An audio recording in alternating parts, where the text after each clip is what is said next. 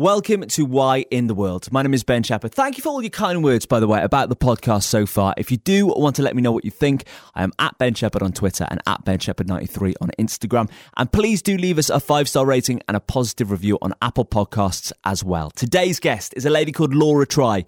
At the beginning of this year, she rowed across the Atlantic, one of the most incredible endurance feats on planet Earth. She's very inspirational, and I can't wait for you to hear this conversation. This is Laura Try on Why in the World.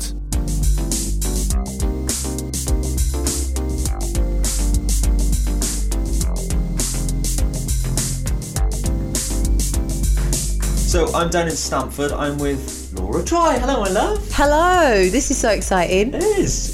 Thank you for having me in your home to start with. This year already, you've done something fairly wild. You've rowed across the Atlantic. That is correct. It blows my mind, this. It kind of seems unconceivably big to me, the Atlantic, and it seems scary. Like, how? To start with, how and why did you decide you wanted to do this? Okay, yeah, this is going to be quite embarrassing, actually. So originally, nearly 4 years ago, May 2014, my friend called me up, said, "Hey, LT, what are you doing Christmas next year?" I'm like, well, I haven't really thought that far ahead, probably nothing. He goes, "We'd like you to row across the Atlantic with us." So I just thought, wow, that sounds awesome. I really don't like rowing. I don't know where the Atlantic is. Like, yeah, I'm in. Like, let's do it. Just because it sounded like an opportunity of a lifetime. I think, having spoken to a lot of people about challenges over the course of this podcast so far, I've noticed that there's definitely naivety involved in these sorts of challenges. A lot of people sort of saying yes to things before they actually knew what was going on. So post then him asking you and you saying yes, how long after that did you actually find out where the Atlantic was? I got straight on Google. That's so embarrassing. Like, now the world knows that. Obviously I knew where it was straight away. And then it took me 3.5 years to then actually do the challenge. So yeah, naivety to say yes, but then all the fundraising, the preparation, the training, the right team. Took 3.5 years for it to actually happen. So talk to me about how you put together that team as well, because it wasn't just you that did this. There was 3 other girls in the crew as well. Was that right? That's correct. 4 women called Row for the Ocean. So originally I was asked by 2 of my endurance friends, runners, to join their team. But sadly, because they had families and jobs and everything like that, they then found that the fundraising on top of that, it was just too much. We just couldn't do it, so the team fell apart. And so it was just me, I was just left. It was actually 3 guys and me. We was called 3 men and a little lady. Obviously, I was the little lady. And then it just stuck in my head. I've agreed to do this challenge and row across the Atlantic, and now it's not going ahead. I need to do it. Then I went out to work at the start of the race in 2017, and I kind of waved goodbye to these rowers. I was doing the social media. I think I actually turned green because I was so envious of what was ahead of them, this huge adventure. I then was at the finish line in Antigua and I waved them back in. Once again, I was just absolutely sick with jealousy. I just thought, I want that to be me. Got back, put a video on social media, made a kind of like little funny video, put it on Twitter, Facebook, got quite a few thousand views. And then suddenly I get an email, do I want to join the Row for the Ocean Atlantic rowing team? We've seen your video on Twitter, do you want to join the team? So I'm just like, hello, yes. Yeah. And that was it, really. What was your reaction like when you realised that actually you were going to be able to do this? Admittedly, when I got the email, I was drunk. So then obviously I wasn't, not crazy drunk. So then I woke up in the morning and thought, oh, I got that email last night. And it was kind of quite British in terms of, oh, hey Laura, we've seen that you want to row across the Atlantic. We're doing it. And I thought, is that an invite? So I literally just wrote back, are you inviting me on your team? And then obviously they said yes. So then I've kind of woke up in the morning and thought, well, all that's gone ahead. Like, I'm actually doing it. This is 3.5 years in the making. But then it almost doesn't register because you've then got to raise all the money to do it. And you're just on autopilot to just make it happen until you actually get in the boat and you actually pull your first stroke on the oars. Then you realise, now I'm doing it. It's one of those challenges as well that I've always thought you kind of have to manifest the fact that you're going to do the challenge before you even do the challenge, if that makes sense. With a lot of things, you can just go and start something, but with this, it's actually leading up to starting the challenge is as much of a challenge in a certain way as actually doing the challenge, because it's not a cheap thing to do this, is it? No, I couldn't agree with you more what you've just said. We had to raise £110,000 for the boat, the race entry, the equipment, the food, and then all the training weekends on top of that. It's basically a full-time job. So just like you say, you have to actually imagine that you are almost doing it on a daily basis. I used to lay in bed, sit on a train, any time that I kind of had to myself that wasn't fundraising, I would imagine what it would be like. I would actually imagine how it felt, what it would sound like. You know, I was there every day. So I almost felt as though when I actually was doing it, that I'd done it before. It was really odd. So when you got that email, let's just go back to that. What was the time between that and the start? So that was April 2018, and we left to row in December. The team had been together for about a year and a half, so they had about 2 years of preparation. But I got invited really by 3 strangers, and then 8 months later I got in a boat and rowed across the Atlantic with 3 people that I really kind of didn't know. How was that? I mean, odd. When you think about it, it was odd. But also we all had the same goal, and that was to become the first female team to win the race in that particular race. So we all had the same goal. And so that automatically just brought us all together. You just kind of get on with it. I mean, when you have to sit on the toilet on a bucket in front of someone that you don't know, or when they see you half naked, or just all sorts, in pain or hysterical in just ecstasy of the ocean, you kind of get to know someone quite quick. Training from April to start the race in December, what did you put yourself through? Well, I was already fortunate enough to have rowed around Great Britain the year before. So I'd already had 56 days of ocean rowing experience on a boat, and I'd already trained for that for probably a year and a half. So I kind of had it in me already. Yeah. So then I got back from round Britain. That was in August 2017. I then was invited onto the team April 2018, but because I'd had it in my head that I was going to do the Atlantic, I wasn't sure how or when. I just carried on training. Okay. So I was still on the rowing machine, I was still doing weights, but as soon as I got invited on, I upped it. So it really was just getting on the rowing machine every morning, minimum of half an hour. Every Sunday we'd do 2-hour rowing sessions. I hate the rowing machine. I sit on that rowing machine for 10 minutes and I think this is awful. You're going to laugh at what I'm going to tell you. I hate it too. I really don't like the rowing machine at all. It's awful. It is horrendous. Typically, I'm a runner. I run for years. I did some marathons, ultramarathons, obstacle races.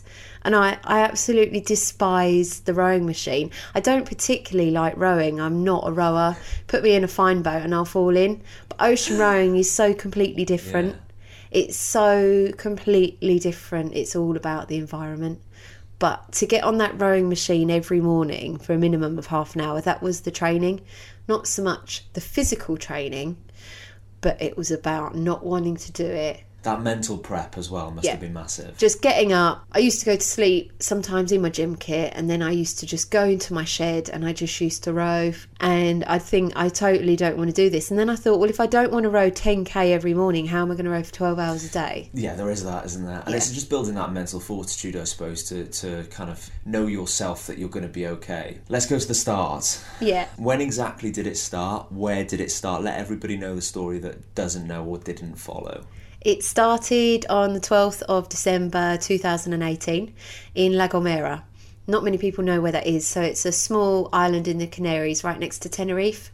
It's the furthest island west. So you're kind of as close to the Caribbean as you can get. And we go out there 2 weeks before to prep. So there's quite a lot of work to do on the boat. There's lots of inspections by the race. It's called the Talisker Whisky Atlantic Challenge. So there was 28 boats. We was a female 4. You need to get all your equipment checked, make sure everything works. You're out doing training, you're at race briefings, you're doing this, you're doing that. 2 weeks in the Canaries, I thought, we're going to have a great time, but it was literally all prep. And we were tired before we left, not really eating very well, and suddenly we're about to go and row across the Atlantic. It's so bizarre. Did it feel weird before you actually started to think that was going to be your home for 6 weeks?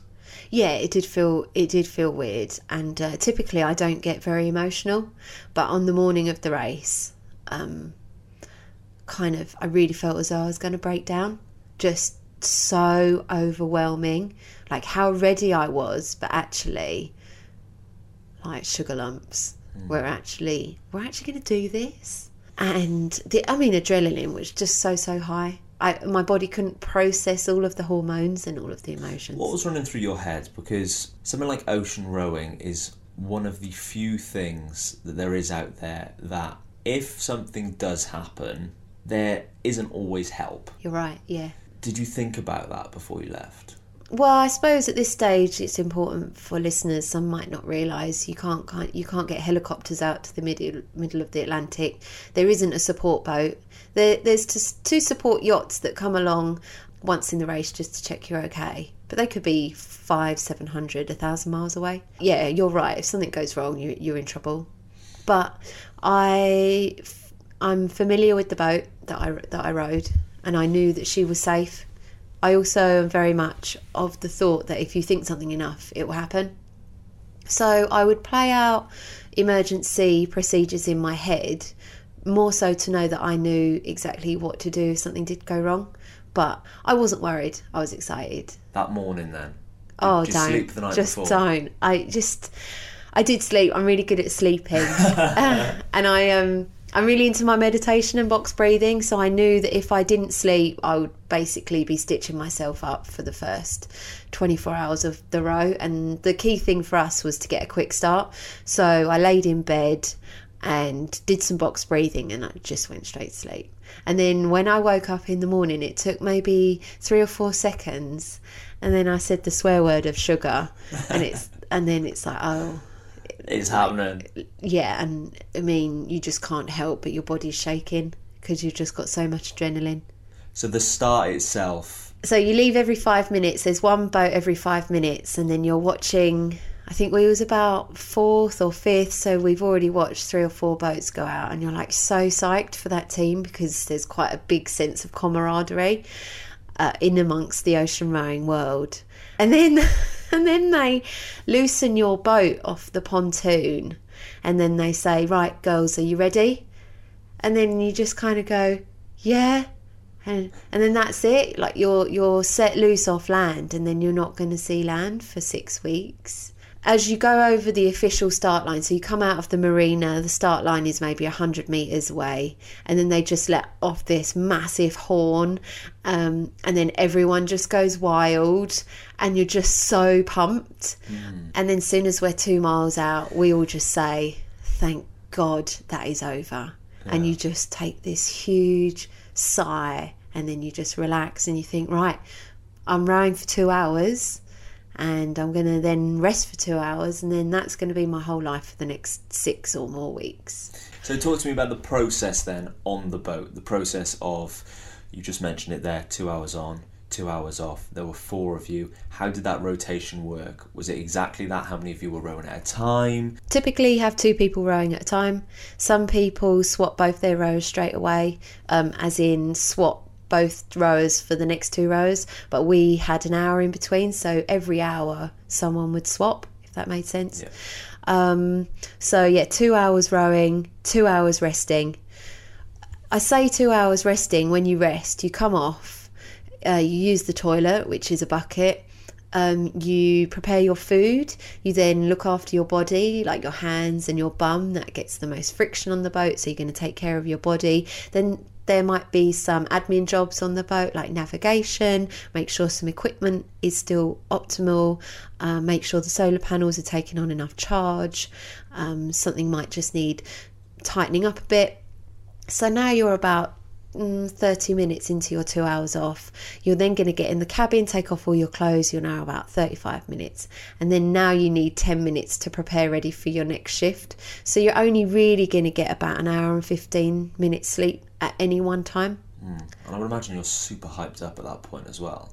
Yeah, like I said earlier, I am quite good, because in normal life I'm quite hyperactive, but in an endurance event I found that really drains my energy. So when I get into an endurance event, I'm very opposite. I'm very calm and quite quiet, and I just think, right, now's the time to get my head down.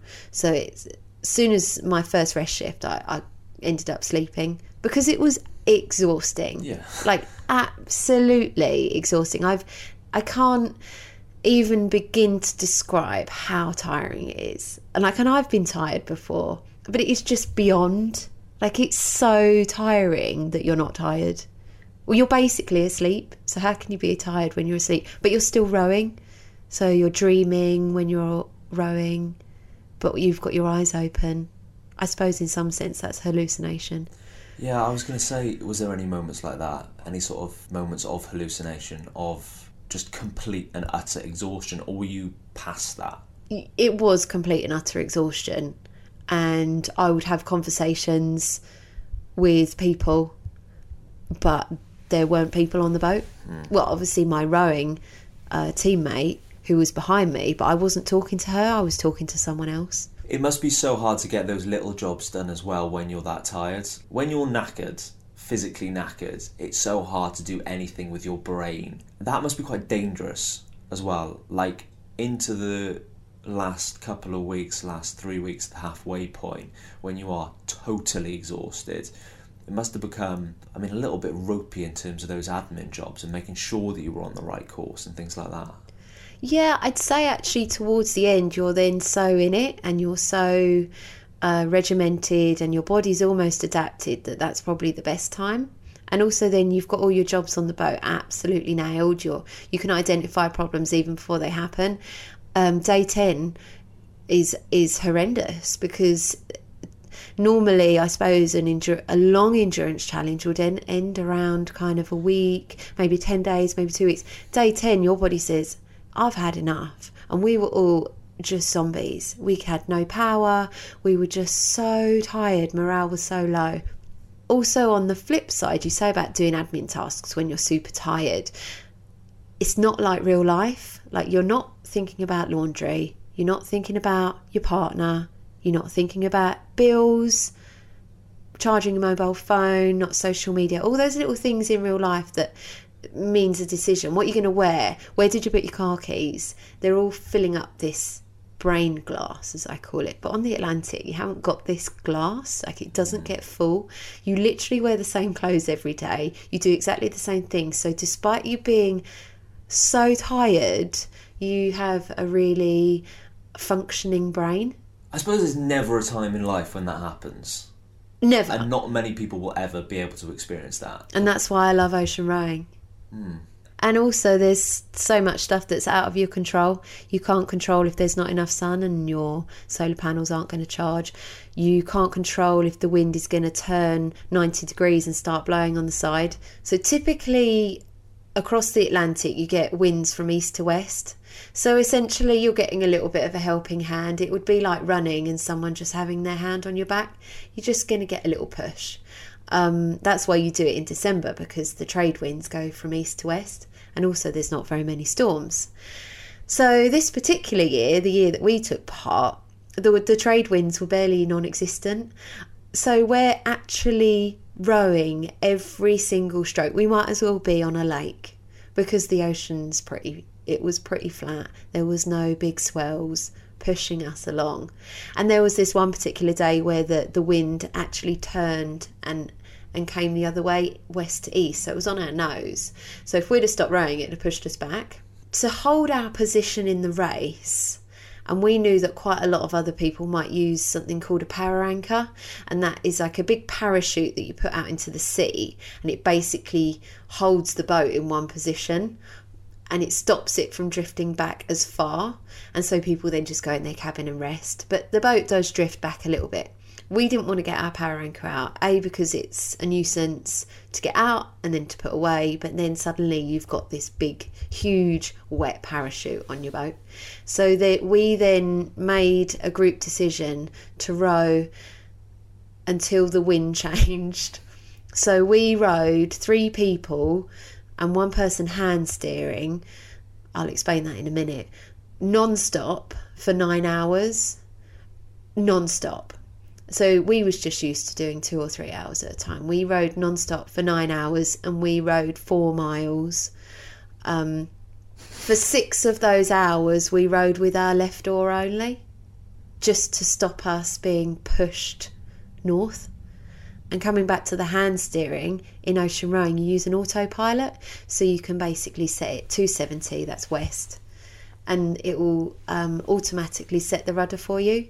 But if you go below 1.5 knots, it stops working. So we was rowing 3 people, and we was going at 0.7 knots, and that is, well, it's 0.7 miles per hour. And it's like, what are we doing? What day was that? That was about 2.5 weeks in. How despondent did you feel off the back of that 9-hour stint? You must have felt like, this is never going to end. So we all kind of went through phases. Maybe after 3 hours, someone said, we can't do this. And then everyone else would say, we absolutely can. And then that person would, and then we'd change that person's mind. And then it would be maybe 5 hours, and someone would say, we can't carry on doing this. So then we'd go through waves of people getting tired, and then the other people would say, no, come on, we've got to do it. And then you get to hour 6, and you're just thinking, this is ridiculous. Like, we've been doing this for 6 hours. And then slowly the morale between all of us started to drop, which is super dangerous. Because if it's just one person, you can pick, 3 people can pick them up. But when it's 2, that's 50% of your team. When it's 3 people feeling low, it's then one person's job. And so I could feel us all slipping down. And then it was like, right, guys, like, we haven't been rowing for 6 hours straight to then give in. Like, we're going till the end.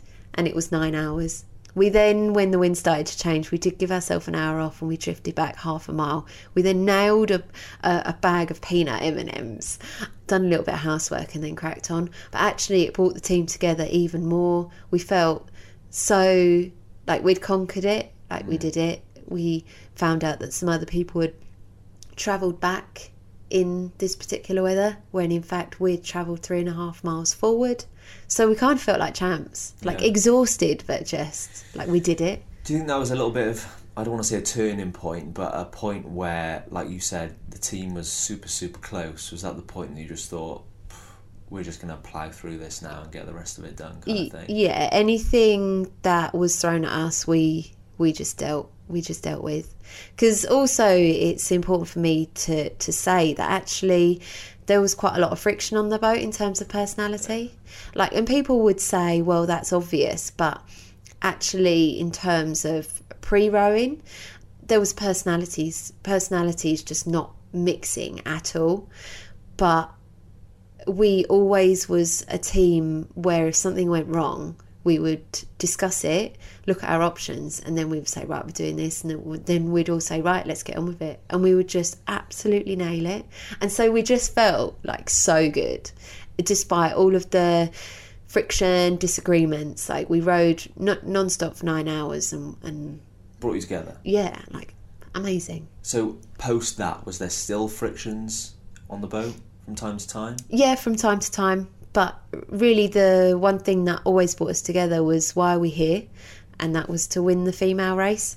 And the health of us and the health of the team and the health of the boat was always right at the top. And that was what we kept in the forefront of our mind. In terms of when you're out there, you're in the middle of the ocean, at the middle of the Atlantic, and you've just got up from a sleep, the sun's coming up, and you're getting to get back on and do your 2-hour stint. You look out and you see nothing but water. To me, that's terrifying. I can't even perceive it. It's one of those things where I don't think you probably can perceive it until you are actually in it and doing it. When I'm ocean rowing, despite not liking rowing, when I'm doing it's my ocean, favourite fact it's so funny, isn't it? Yeah. Like, people say you're lying. No, I'm really not. When I'm ocean rowing, I'm almost just in a kind of weeks of meditation. It's so weird. Like, I never felt scared that there was nothing out there. It was just, sometimes we joke about it, like, oh look, it's the sea again. But none of us ever let it get to us. Because I suppose if the moment that you let it get to you, you're on a downward slope. Probably in the wrong place as well, if you let it get to you. Yeah. And also very appreciative. And interestingly enough, the sea was so different all the time, and it would end up looking like certain landscapes. So sometimes the waves were so big it would look like mountains, and one day it was so flat it was like we were like ice skating. So you could kind of find beauty in the different sea states and the different clouds. And people say, oh, you must have so much time to think out there. But one thing that occurred to me on this particular trip was actually, I don't think, I unthink. Because I realise sometimes I come off a 2-hour rowing shift and I haven't thought about anything. And like, how nice is that?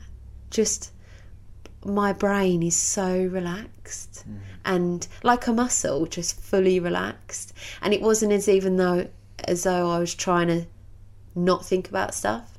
It just naturally was unthinking. When you're on the land, do you miss the sea?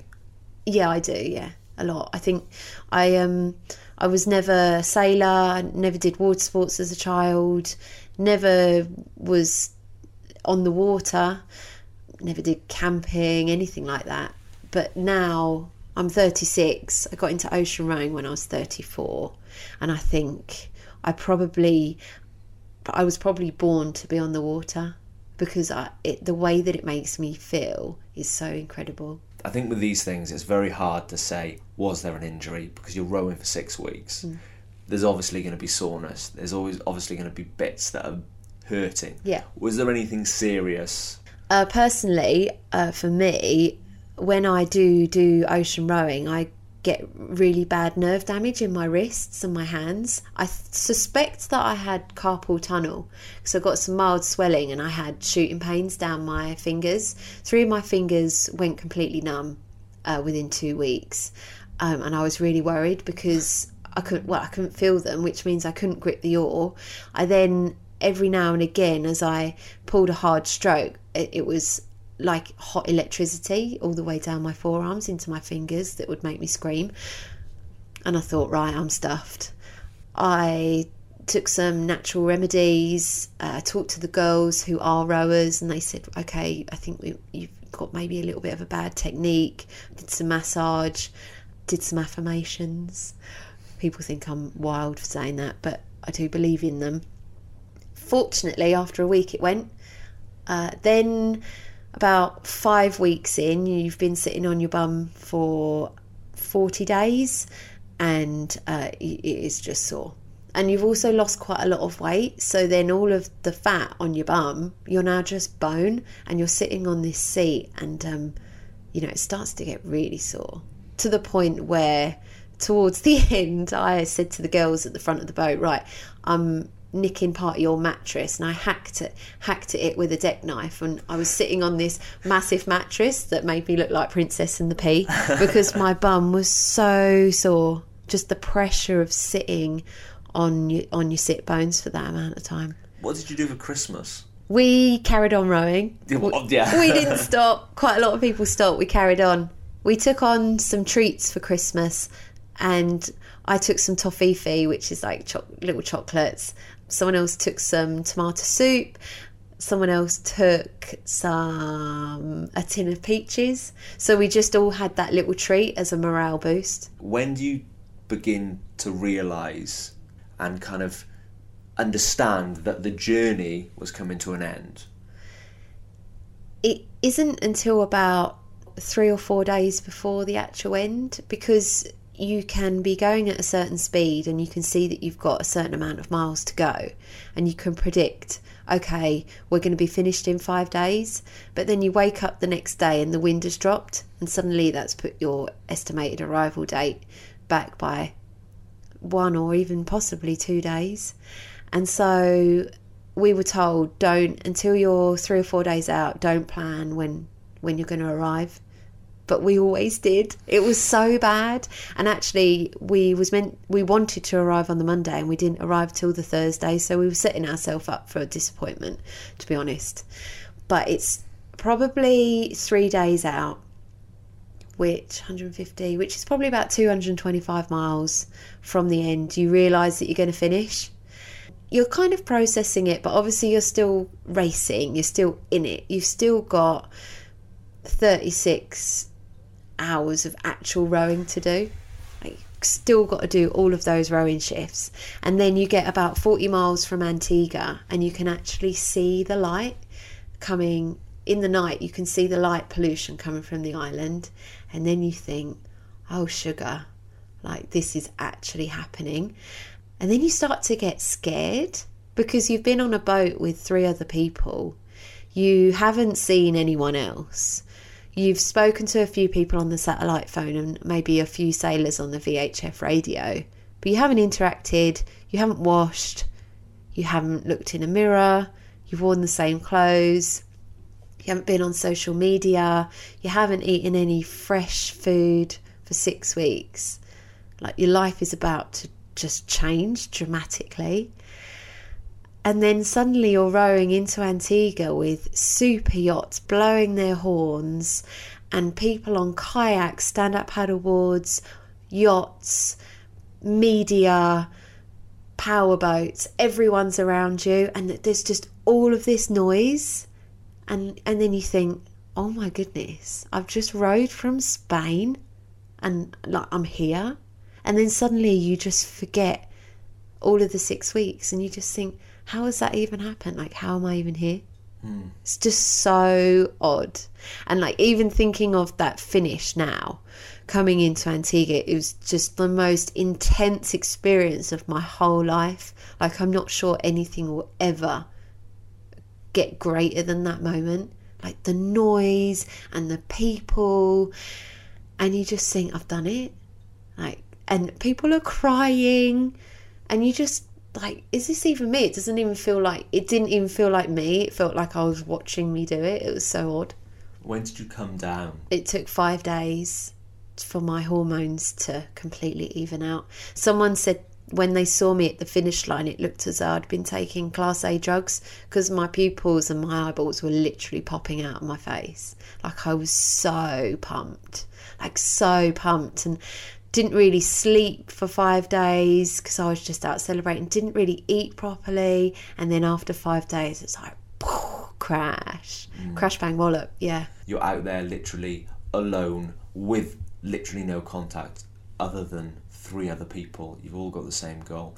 You get back and you get home and it's totally different. Were you ready for that? Well, I'd always thought that this post-adventure blues was a bit of a kind of a mindset, in terms of if you think you're going to get it, you're going to get it.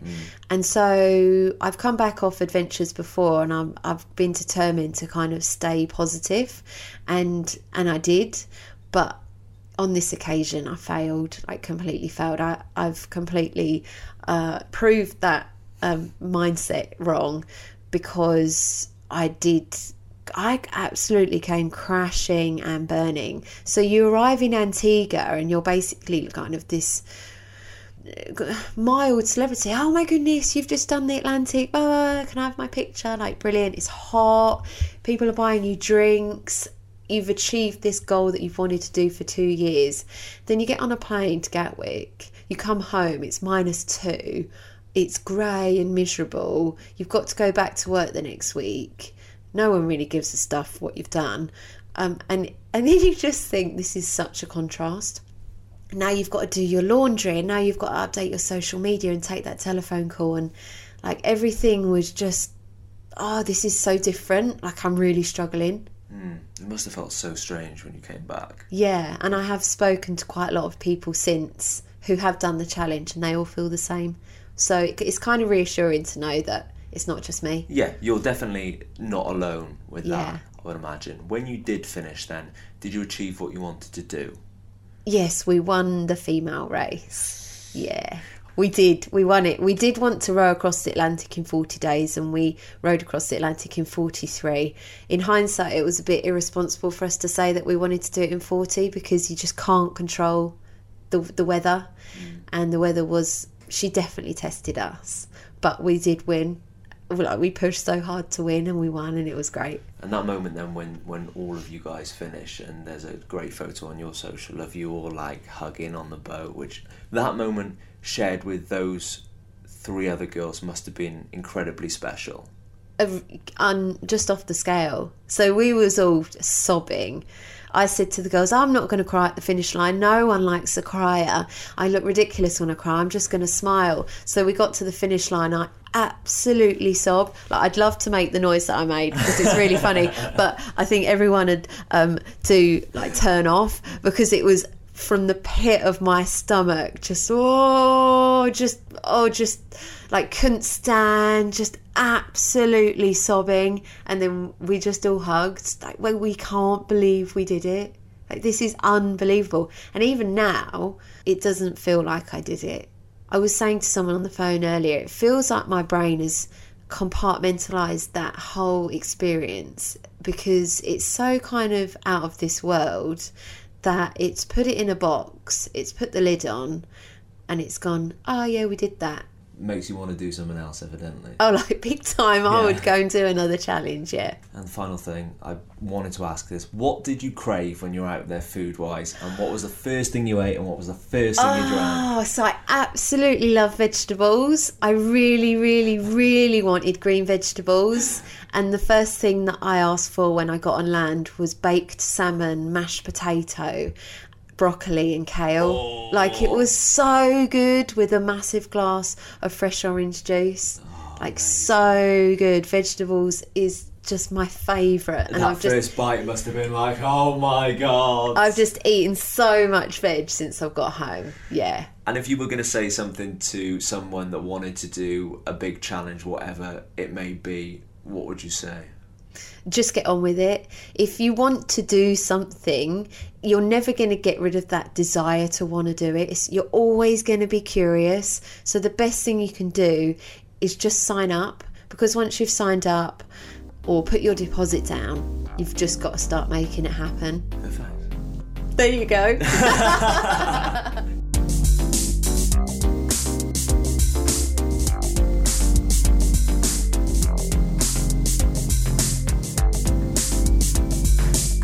It takes a very special human being to do something like that, to row across an ocean, to be bobbing up and down in the middle of the sea, just surrounded by water. Terrifying in my eyes, absolutely terrifying. A very special human being, and that is exactly what Laura Try is. She will be back on the podcast in the near future, I have no doubt, because she's got some crazy challenges lined up in her head. On to next week's guest. His name is Seb Morris. He is a race car driver, and 5 minutes into our conversation, he started talking to me about the time he was set on fire. You'll hear that and so much more on the podcast next week.